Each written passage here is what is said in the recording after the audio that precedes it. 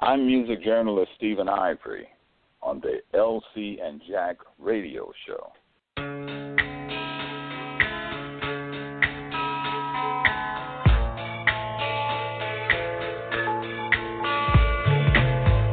You are listening to the LCandjack radio show, live from New York. And now, here are your hosts, LCandjack.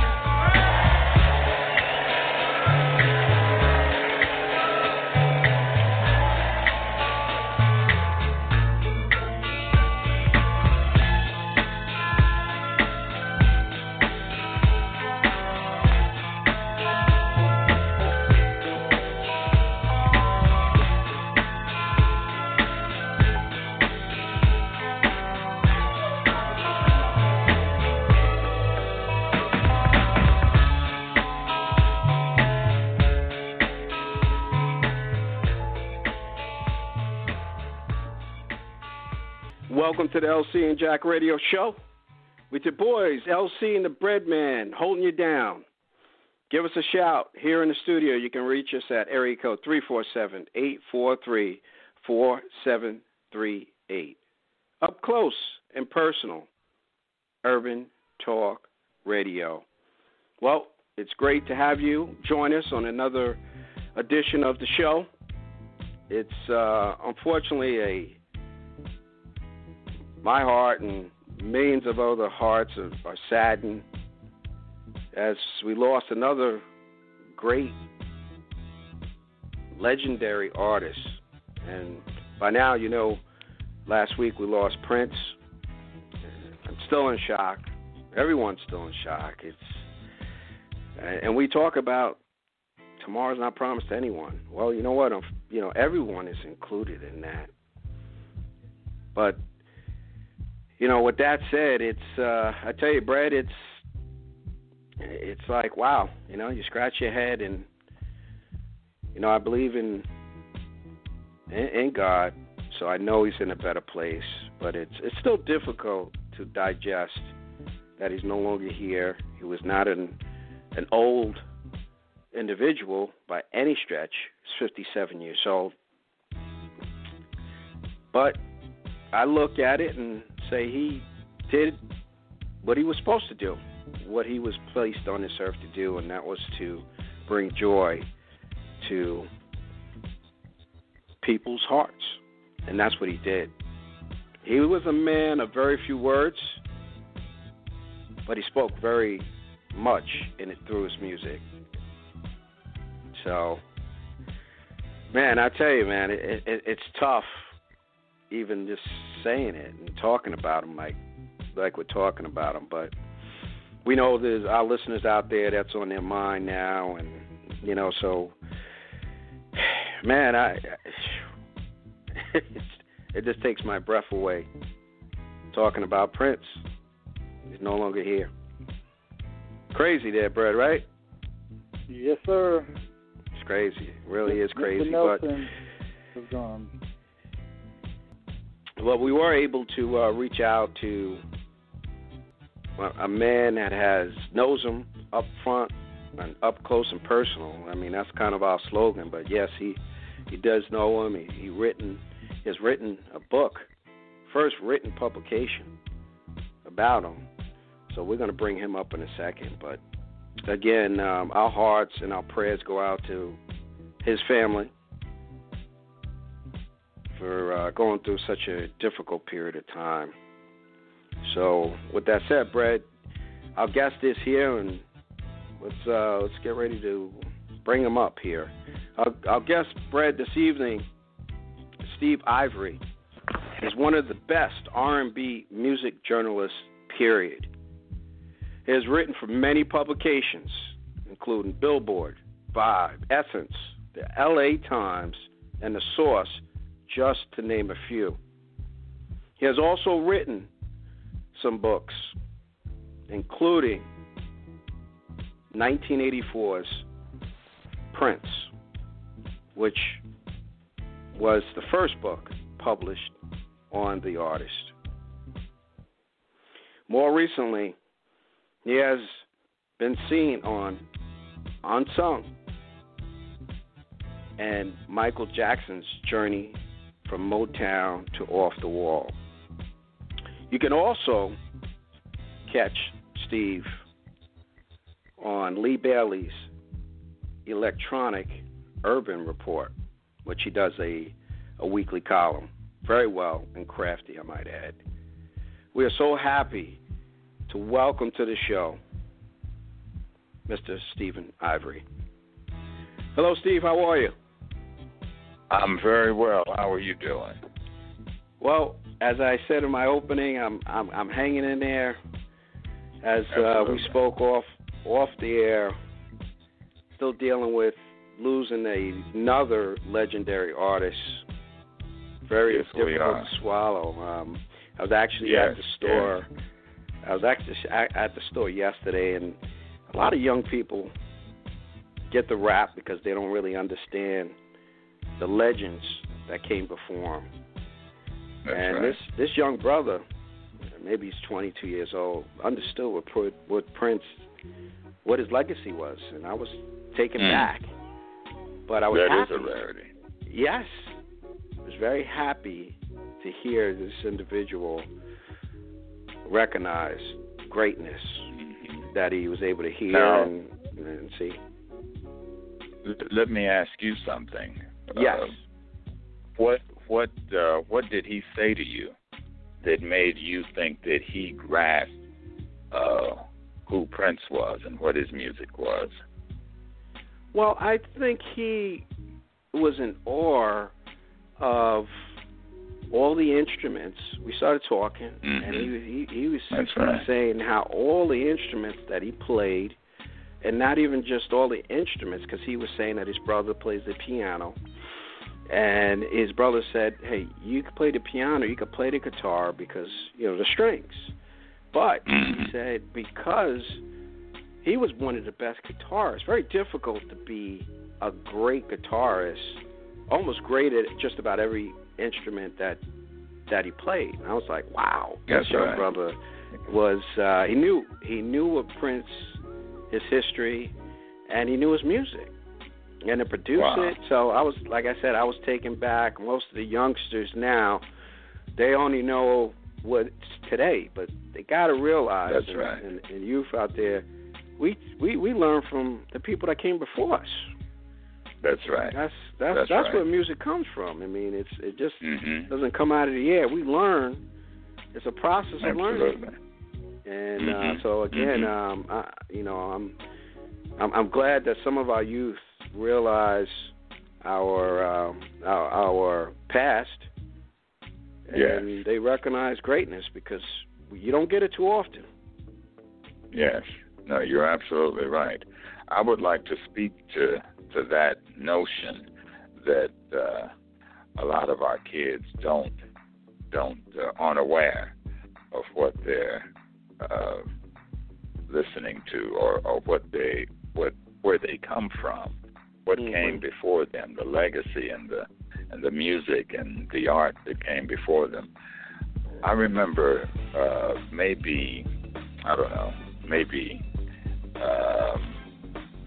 10 years ago, 10 or 15 years ago, longer than that maybe, walking into a dry cleaner's, and there was Hoover Gooding Sr., Junior's daddy. Now, Senior is the lead singer of The Main Ingredient, which you know. Yeah. And I had been acquainted with that guy because I had interviewed him, for a solo album that he might have had out on Motown or something like that. I said hello to him, and we started talking. And I told him just how badly I felt and how disappointed I was in our youth that did not know great music and great performances and did not strive for that. And, I went on about how disappointing it was and how they didn't know what they were missing and all of this. And he listened to me, and he agreed with me. But he said, Stephen, we're responsible for that. If these kids don't know what's good, if they don't know what to respect, we're responsible for that. We have a responsibility to turn them on to what is and what was, and show them the difference between greatness and, every act that I grew up listening to wasn't great. We talk about, how great music was before and the artists, but there were always one-hit wonders. There were always people who were faking it. You know those records, and I know those records, and we both know those artists. But at the same time, there was an emphasis put on great songwriting and artistry and all of that.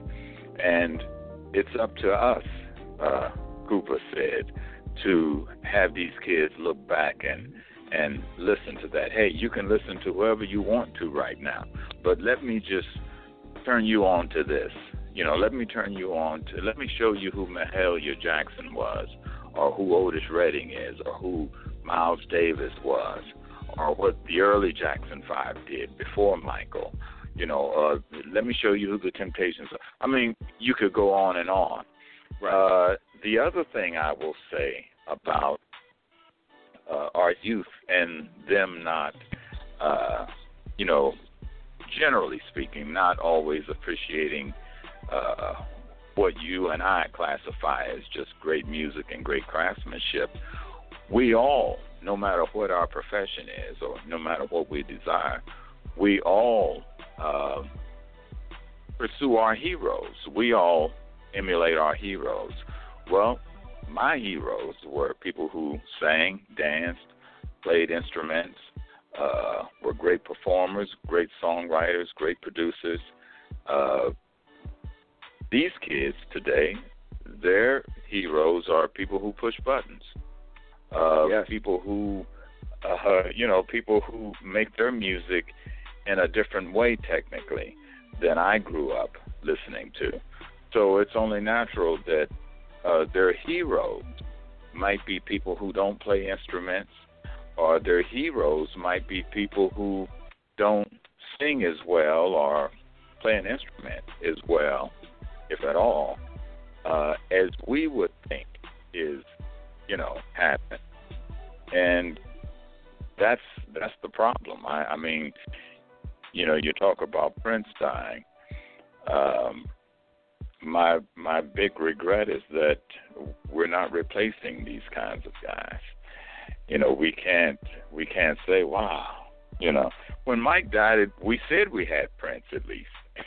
You know what I mean?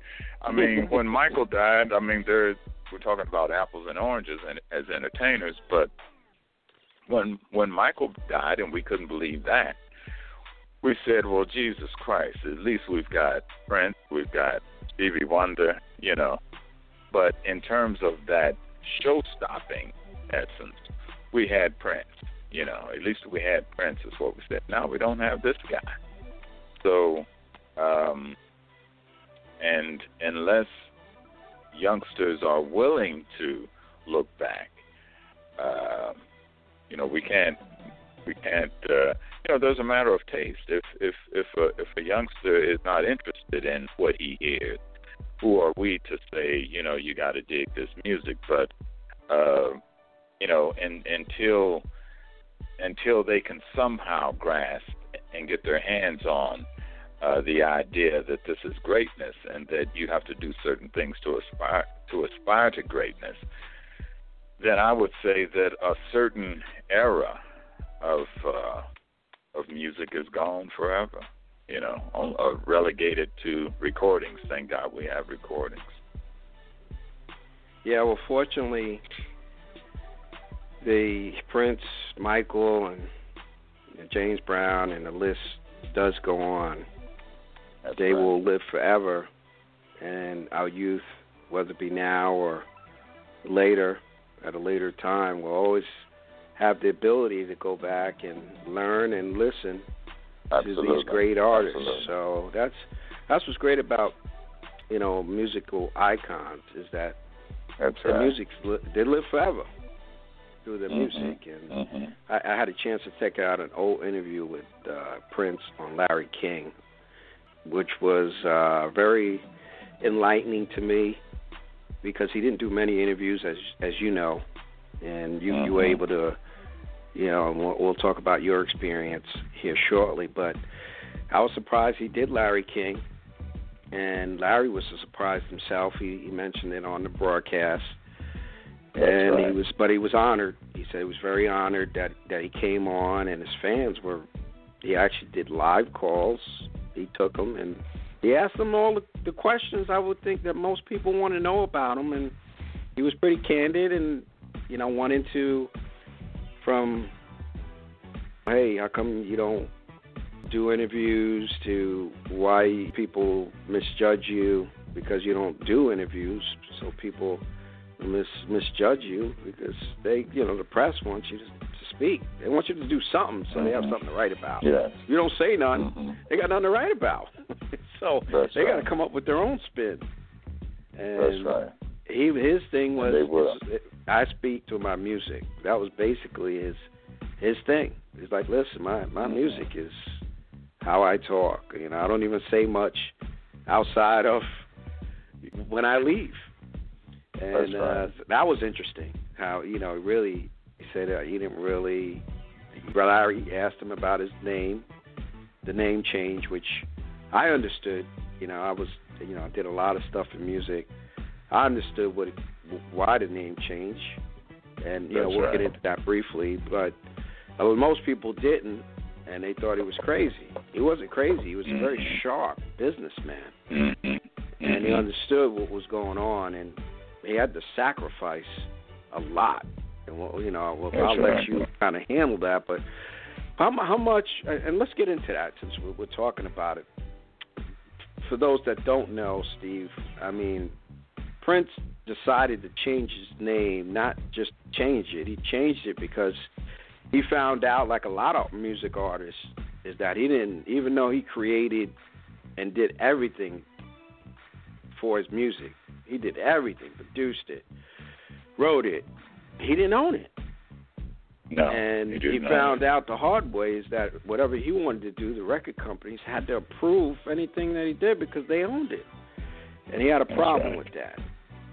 And to his credit, he changed the way the music business is now, because at that time, he was the first one to start to sell music, really, for his music online. There was nobody doing that when Prince was, got released from Warner Brothers, and he wrote "slave" on the side of his face, not just to write it. He wrote up there because he believes that he was enslaved for something that it was his.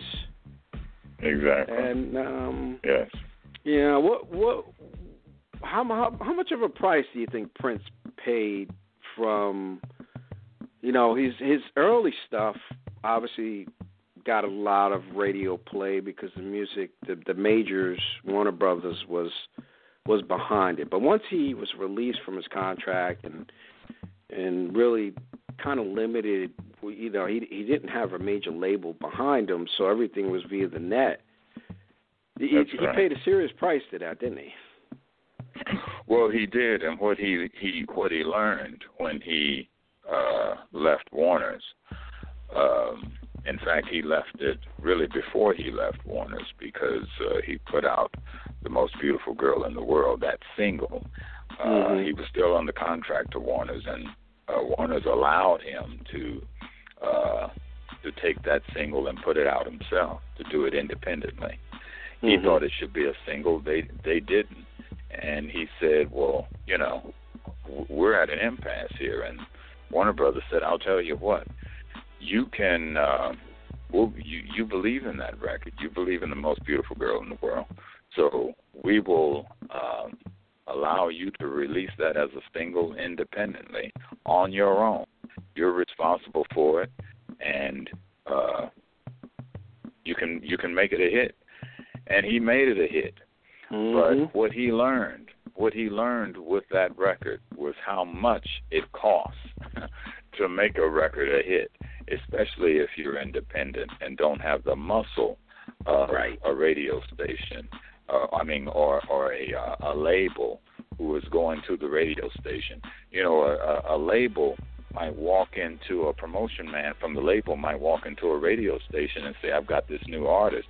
or I've got this established artist, and I'd like you to play this. And the radio, the disc jockey or the producers there at the radio station might not be keen on playing that record.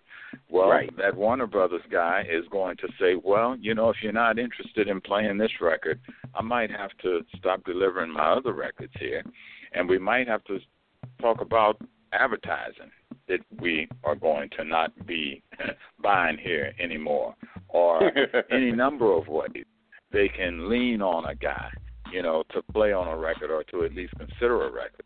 Well, Prince didn't have that with this independent single, The Most Beautiful Girl in the World. Now, he had his reputation. He's Prince. It's a lot easier for him. But out there by himself, he realized that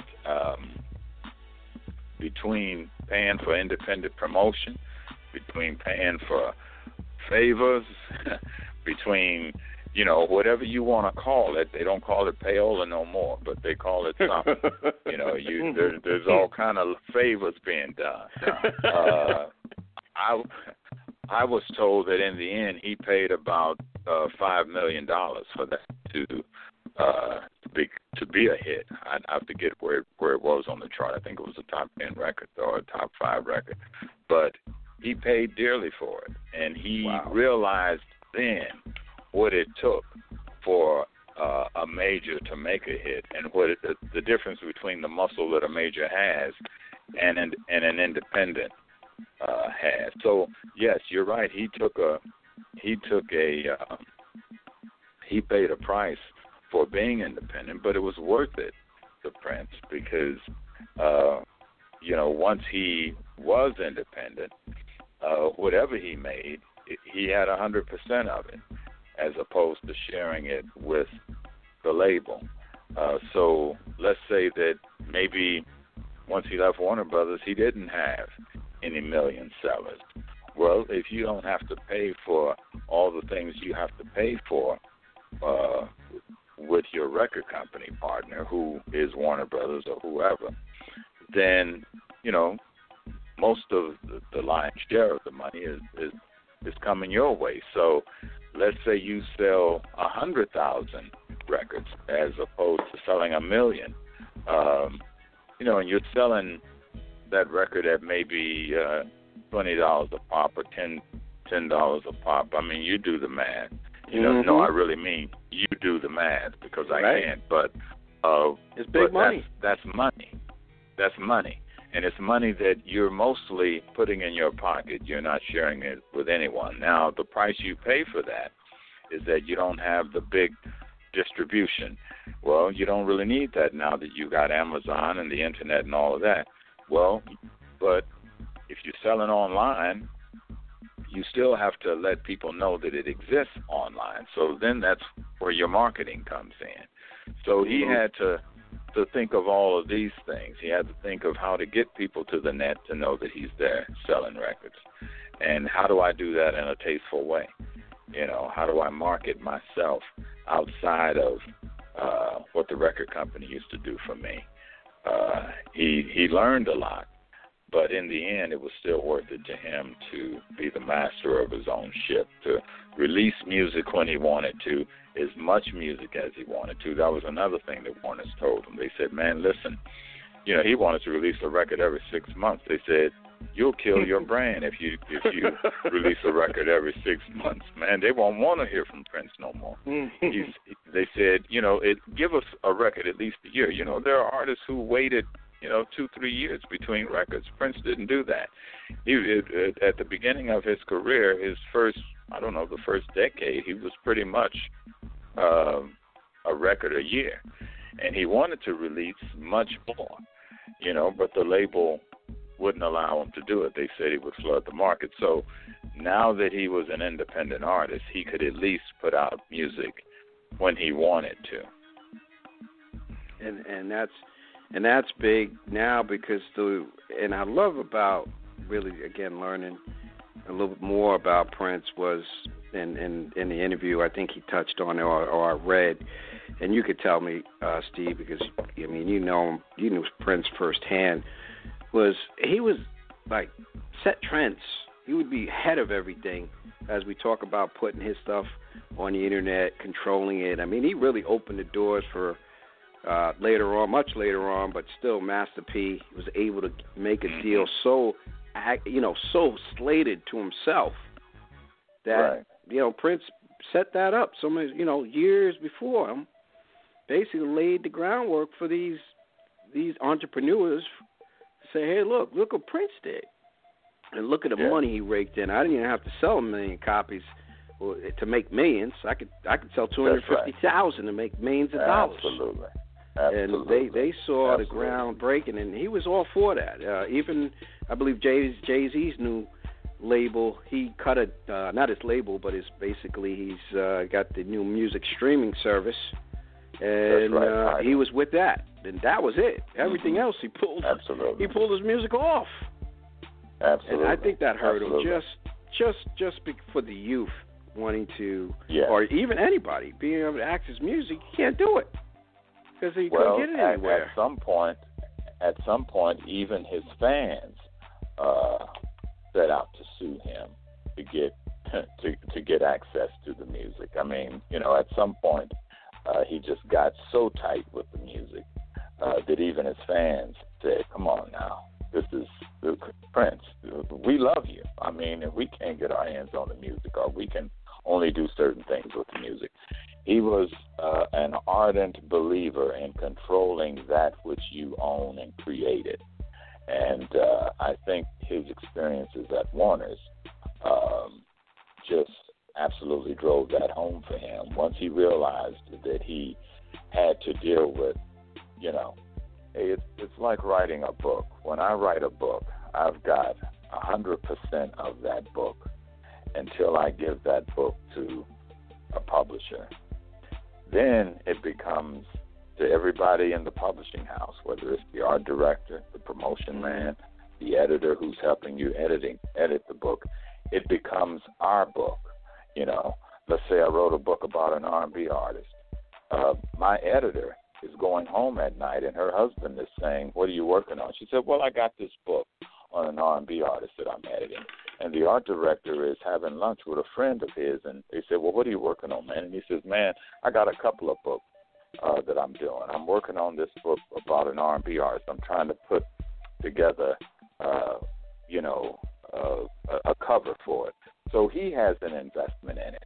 And then you talk to the marketing guy down the hall at the publishing company, at the book publishing company, and he's in Barnes and Noble or someplace, and he's saying, "That's my book right there. That book that on R&B, that's my book." He's saying that because he markets the book. She's saying that because she edits the book, and the art director is saying that because he creates what it looks like visually. So everybody has an invested interest in this thing.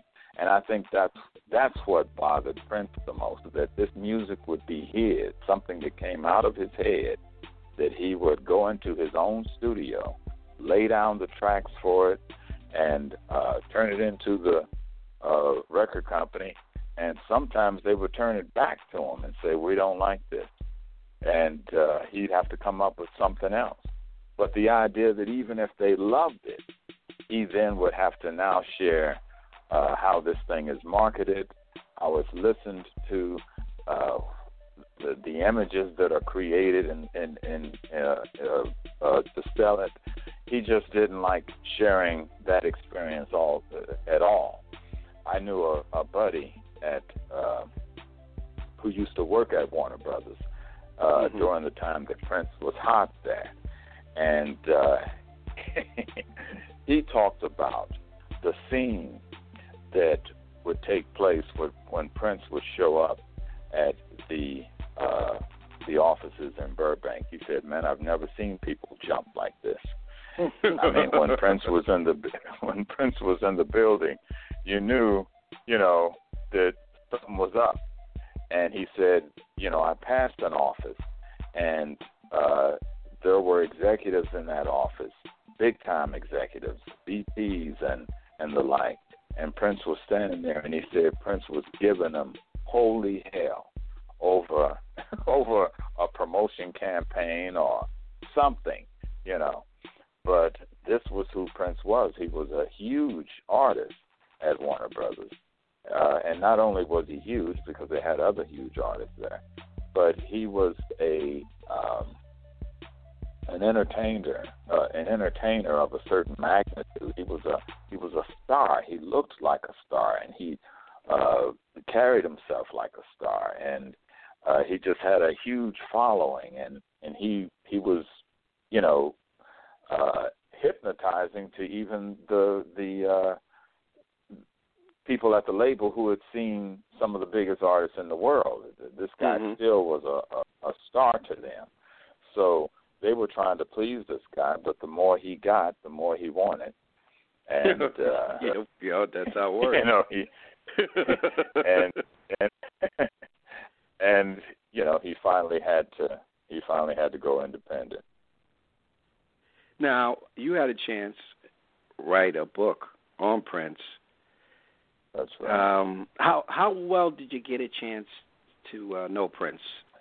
This book that I wrote in '84, and I was just a kid. I mean, I was an adult, obviously, but it was my first book, and I had an agent that was aware of my interest in Prince, and he said that he was going to New York, and that maybe he would, maybe there was enough interest in a guy like Prince, this new artist, that and he wasn't that new by Purple Rain, but he still had this cult following for the most part.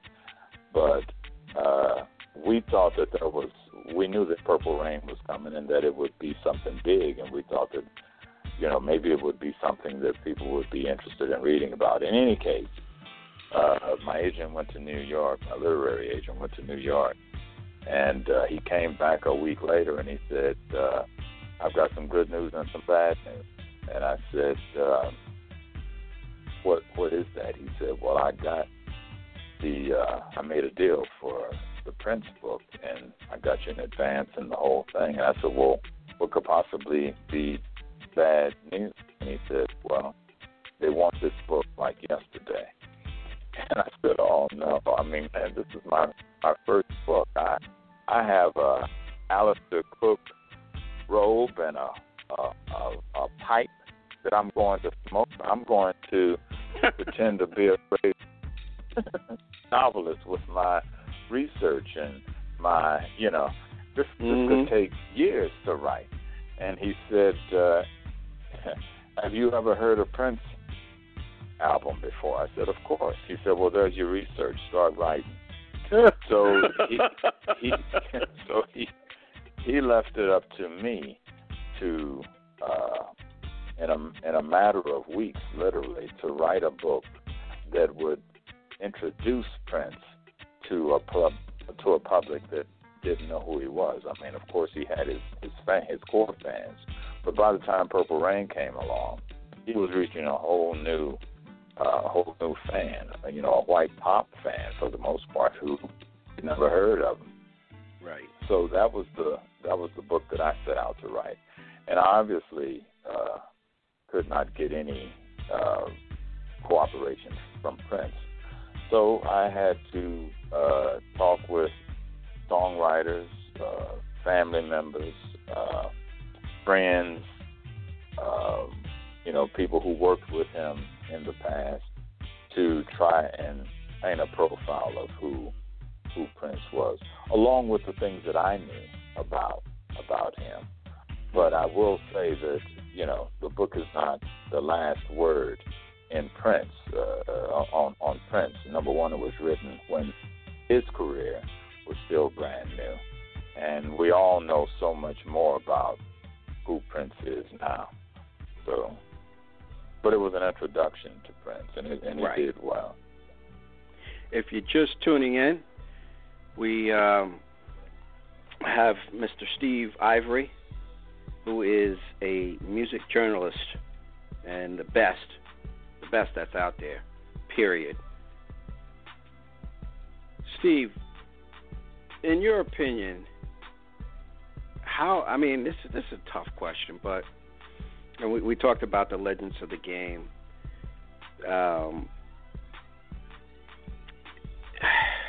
You know what? And I'll save actually the question I was going to just ask you. I'll save it. I'll say this. What you got a chance, obviously, to experience Prince like all of us over the years.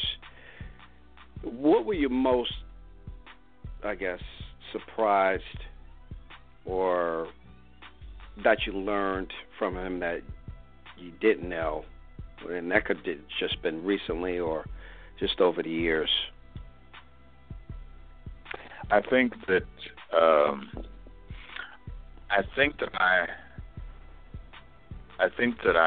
I underestimated his interest in being as good as he was. You look at these films and you look at the tapes and you look at the videos, and and I've seen many Prince live performances, and the reason I say that I mistook how interested this guy was in getting better and being brilliant is because I saw his first show at the Roxy here in Los Angeles. I saw the first Prince show that Prince ever performed in Los Angeles. It was in 1979, and he was promoting the For You album, his first album, and he played a little exclusive place called the Roxy Theater. It was on Sunset Boulevard, and some of the biggest names in R&B and pop and rock played there at the time, and he played there, and he was absolutely horrible. He was absolutely horrible. I mean, wow. The next day, people were talking about this new kid that nobody even knew, that many of them were going because they might have liked the single, I Want to Be Your Lover, or they might have liked the album. But for the most part, some of them were there because, Warner Brothers had invited them. And back in those days, when, and maybe still today, but back in those days when the press was invited to see a show, they fed you and they got you drunk. So you were able to go in there. You were able to go in if you had a date, and we were all kids back then, and it's like, hey, you're trying to get a girl, you get a date, and you say, listen, I'm going to the Roxy tonight. You want to go listen to some music? I'm a big-time music journalist. And you take her in, and you're signing, she's drinking for free, and you're signing that tab, and, you're sitting there with your feet kicked up looking at, hopefully some good music, but it really didn't matter sometimes because you were in there for free and hanging out and partying. But in this case, no one knew that Prince was going to be all that one day, and we went to see him like we'd go see any new artist, and his act was absolutely horrible. He was on stage with Andre Simone and Des Dickerson, and God, I forget the rest of the band, but it was horrible. I beg your pardon? Jesse Johnson in the crew? No, that wasn't Jesse. That was Jesse was in the time. Oh, okay. But Jesse was in the time. But this was his first show, and in fact, the time didn't even exist at this point, not in Prince's camp, because Prince was just getting his own career going. But it was just horrible, man. It was horrible, and I thought when I left that club, I said, "You'll never hear from this guy again." He's really horrible, and everybody was talking about how bad it was, and it was just. He came out in some leopard skin panties or something like that. It was bad. And they were swaggering more than the music was worth it, if you know what I mean. They were they were more into themselves than the music, deserved. It's like, man, this ain't this bad. This you guys are acting like this is really, really happening, and shaking your hair, and it was horrible.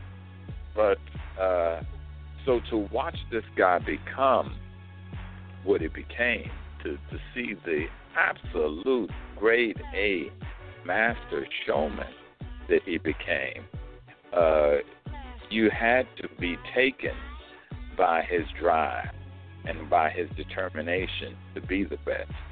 And I look at what do you think changed him? What do you think? You think he just went ahead from that performance, which can happen to anybody? What do you think? You think that was awakening for him to go back to the lab and get on my game, or what do you think happened to transform him? Yeah, I think that's what it was. I think we saw him being the best he could be. I mean, when I say that it was horrible, I'm not saying he had a bad night. I'm saying that this guy just didn't know how to perform. Okay. He just wasn't great. We just caught him at the beginning. Maybe somebody who has worked in show business for many years as a choreographer or a production, somebody who puts on shows, maybe somebody like that would have looked at that show and said, you know what, son, you're not even ready to go out on tour. You're not even ready to present yourself to the public. But that's where we saw him. We saw him at the beginning of his performance career that night, and it just was not happening. He was not having a bad night. It was just he was performing to the best of his ability, he and those guys, and it just was corny. It just wasn't happening. But the more shows he did, the better he got. And I can remember going to see his concert when he had, God, I forget what the album was, but it had Let's Work on it. And I went to see him at the Santa Monica Civic, and they had taken all the seats out at the auditorium so people would have to stand. And he was absolutely a monster. I mean, it was just like night and day. His gift of performance and his timing and his working the audience and the stage, and it was just like night and day. So, and from there, it was only getting better and better and better. The productions were getting better and better. So by the time he got to Purple Rain, he was ready to handle Purple Rain. He was ready to do what needed to be done in terms of performances and all of that. And it all just came together. The song came together with the success of the movie, and God forbid he would not have been ready as an artist, to do his part in terms of live performances and subsequent tours and all of that. But he was ready too. So you got a hit album, and you got a hit movie, and you got a hit concert performance. It all came together. That's what took Prince to the next level. No doubt about it. And I think that they said, the movie pretty much he did himself. He financed, I think, most of the movie himself, because at that time a lot of people didn't. He wanted to do it his way, and I don't even know if people believed in the actual movie itself before it came out. So, Warner's ended up financing the movie to the tune of about $7 million. Oh, they did. And, okay. But they didn't believe that they had a hit after it was shot. There were problems doing the movie, artistic differences and things like that. But they got the movie done, but they still didn't think that they had a hit. And to date, this thing is bound to probably make about $200 million now that he's dead. But when it came out, it ended up, earning about somewhere just before $70 million or something like that. I think it was something like $58 million or something, which is an incredible return on $7 million. Oh, yeah. So not only did he have a hit, but he had something that became a classic, so to speak. So to now see this movie playing in theaters this week across the country again, and a new interest in this film just ensures that it's going to earn even more money, obviously. Oh, no doubt about it. And he's, from what I understand, from actually him, I got a chance to see Larry King, and they actually asked him about the movie, and he said it's semi-fictional and semi-truth. So it's a mix right. of fiction and nonfiction, and it's amazing how this individual was so soft-spoken, but once he got behind the mic, it's a different deal. He did his thing when he got behind the mic. I mean, it's absolutely. Yeah. And I know we could have you here for a long time. What would you like to tell the audience about Prince that we haven't kind of chatted, or they might already know? What would you elaborate that maybe the listeners don't know, that you were probably maybe privy to, and just what you do? You're a journalist, and you'll come across a lot of information. Sometimes you're not able to share it for whatever reasons. Is there anything out there that the public may not know that you'd like to share? I would like to share this about Prince. Everything that Prince did that was for public consumption that he did, whether it be his shows, whether it be his appearances, how he dressed, how he talked, how he presented himself.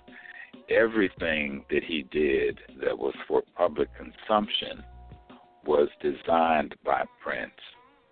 By that I mean how we see Prince today is because this is what Prince has wanted us to see him as.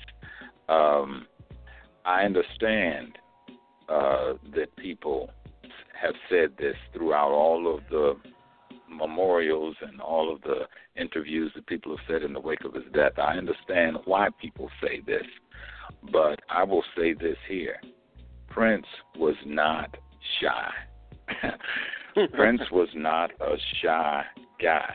This was a ruse that Prince created and found that it worked, and he played it like nobody's business. But I never, anytime I was around Prince, the guy was never shy around me. And he was never shy to any of the people that he was there. And he told it like he saw it, and he told it like it wasn't sometimes. In other words, he had an opinion that might not have been real or whatever. But Prince was not shy. And I've heard these people talk over and over on CNN and whatever, and they all talk about how shy he was and mysterious he was. There was nothing mysterious about Prince. Prince created mystery. He created this image that he used to market himself. It was almost like anti-marketing, Mm-hmm. I mean, he quietly did what he did, and it was all by design. And he started this early, and when he saw that people went for it, he continued it. But any of the people that Prince, any of the people that Prince grew up with, and even got to know in business and worked with in his bands, the various bands he had, and all the people who worked with him, they will all tell you that this guy was not shy. Now, when he was quiet because he wanted to be. He was quiet because we're all quiet sometimes. Mm-hmm. Or he was quiet as a weapon,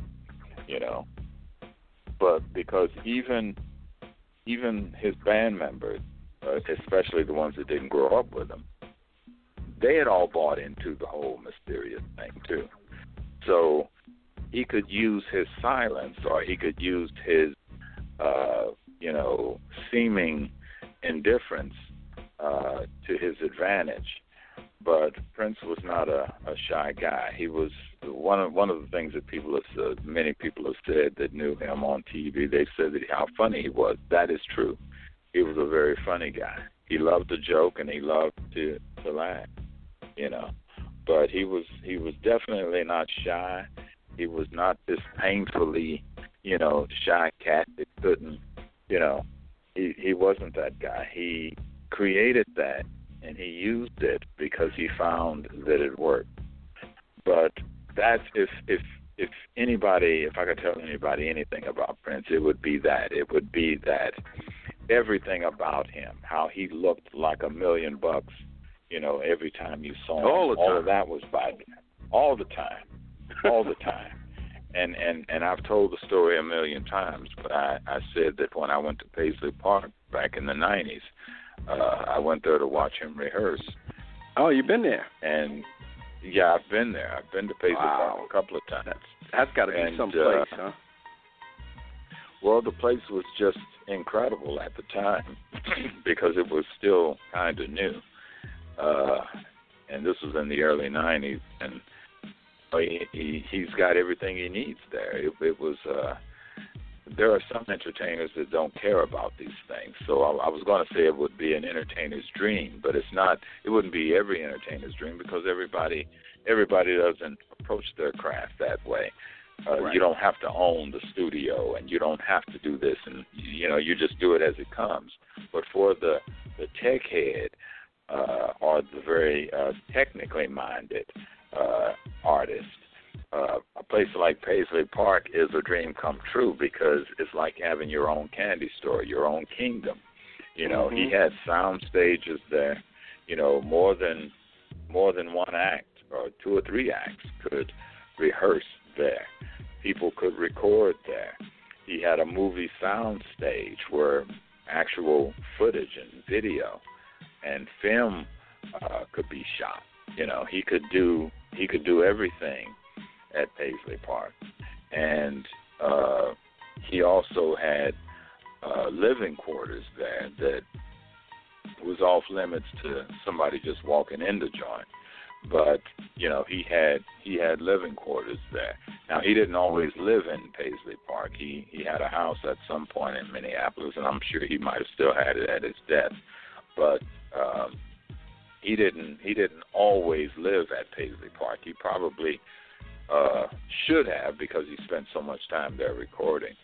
But at some point, walking through Paisley Park, walking through the building, I came up on a room where the door was open and there were 2 women in there, and they were diligently sewing.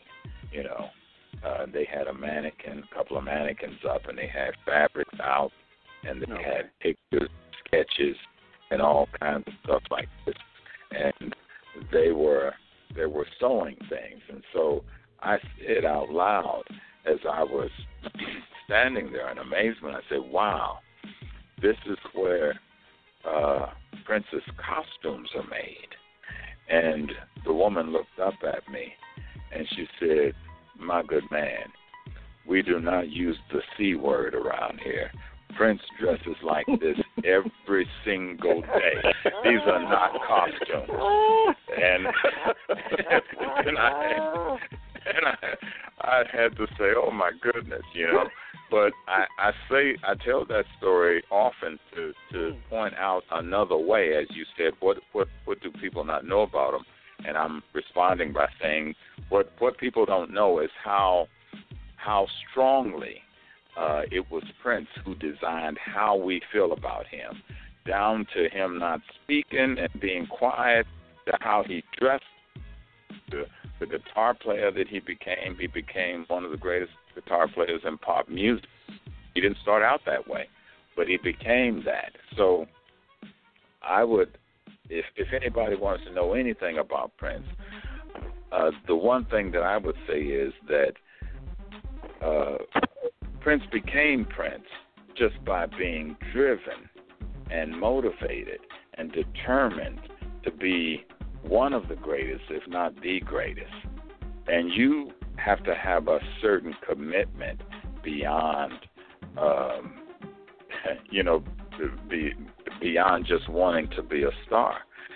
I mean, I say to people all the time, look at this.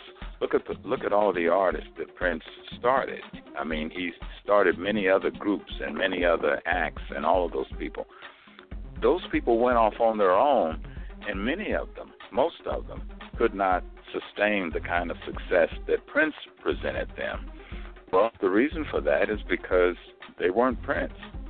Prince was beyond a guy just wanting to learn an instrument and have a hit record. He was fanatical about wanting to be number one, wanted to be the best guitar player, the best act on stage, sell the most records, look the baddest, and do it all his way. So if anybody wanted to know anything about Prince that they didn't know, it would be just how determined this man was. And as we see now, this was this man's life. Yeah, we saw this guy with plenty of pretty girls on his arm. But for the most part, this man lived and ate and drank. And it consumed him. Look how he died. He died alone at Paisley Park. He didn't have nothing but his music.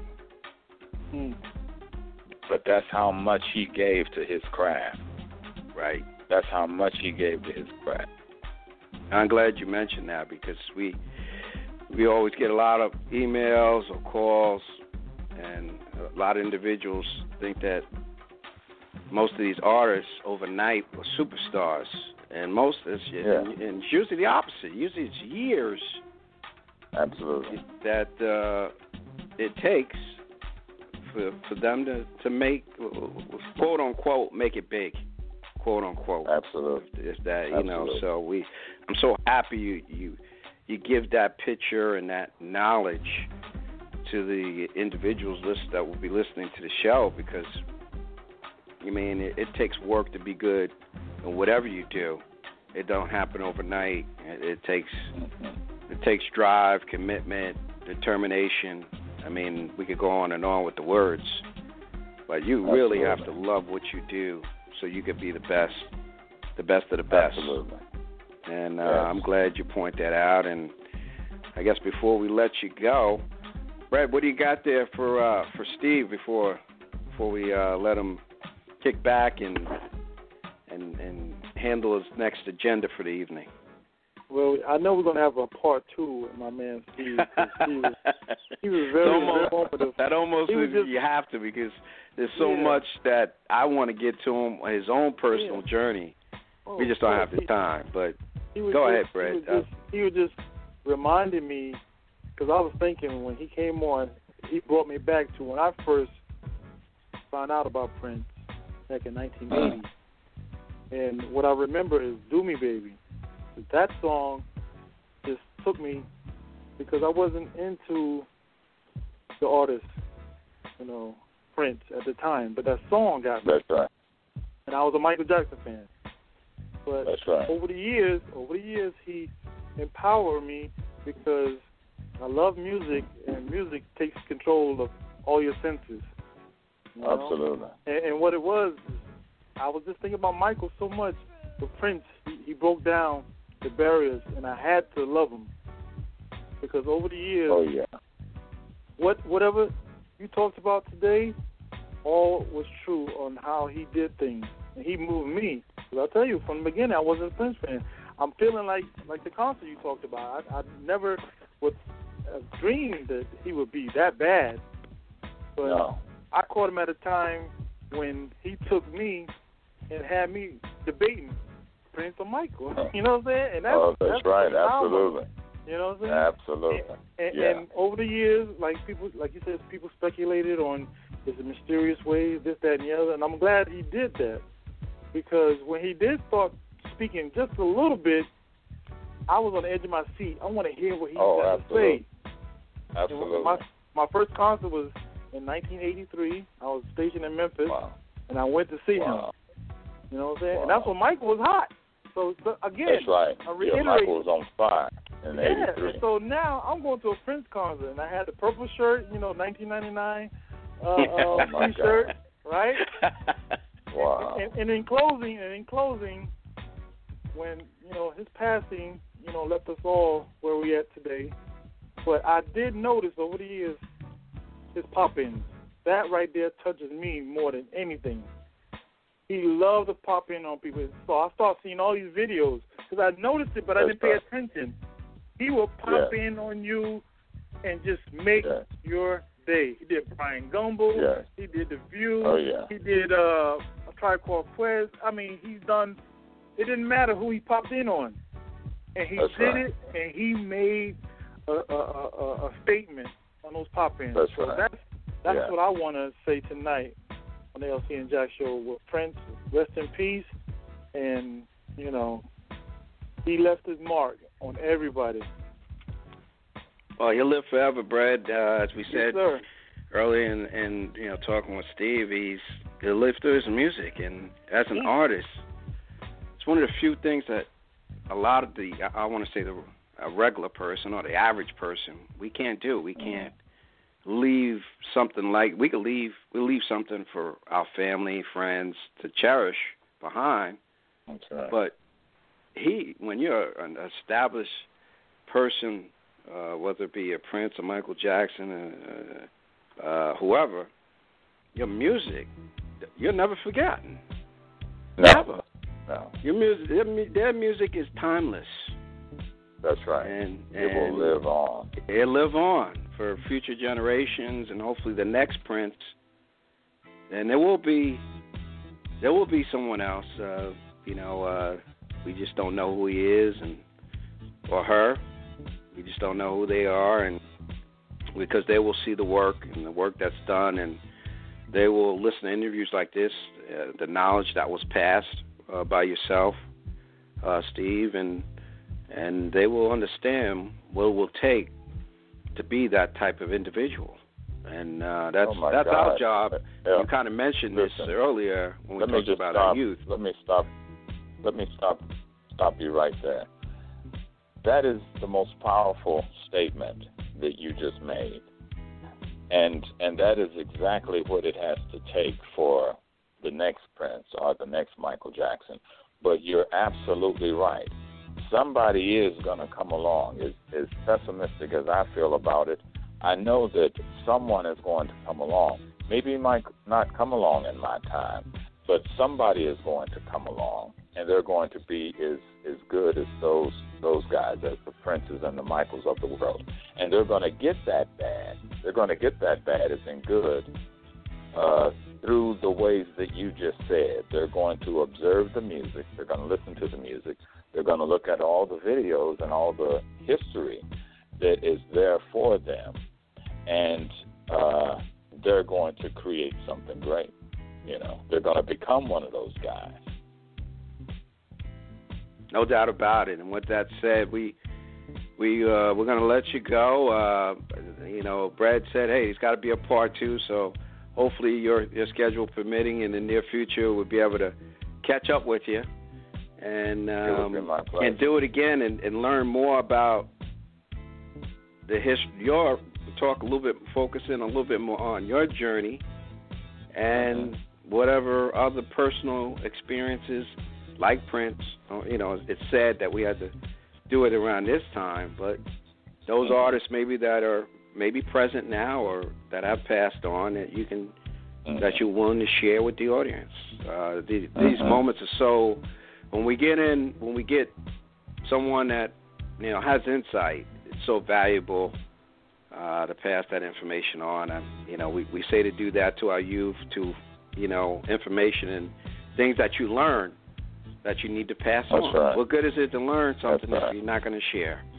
So we appreciate you sharing.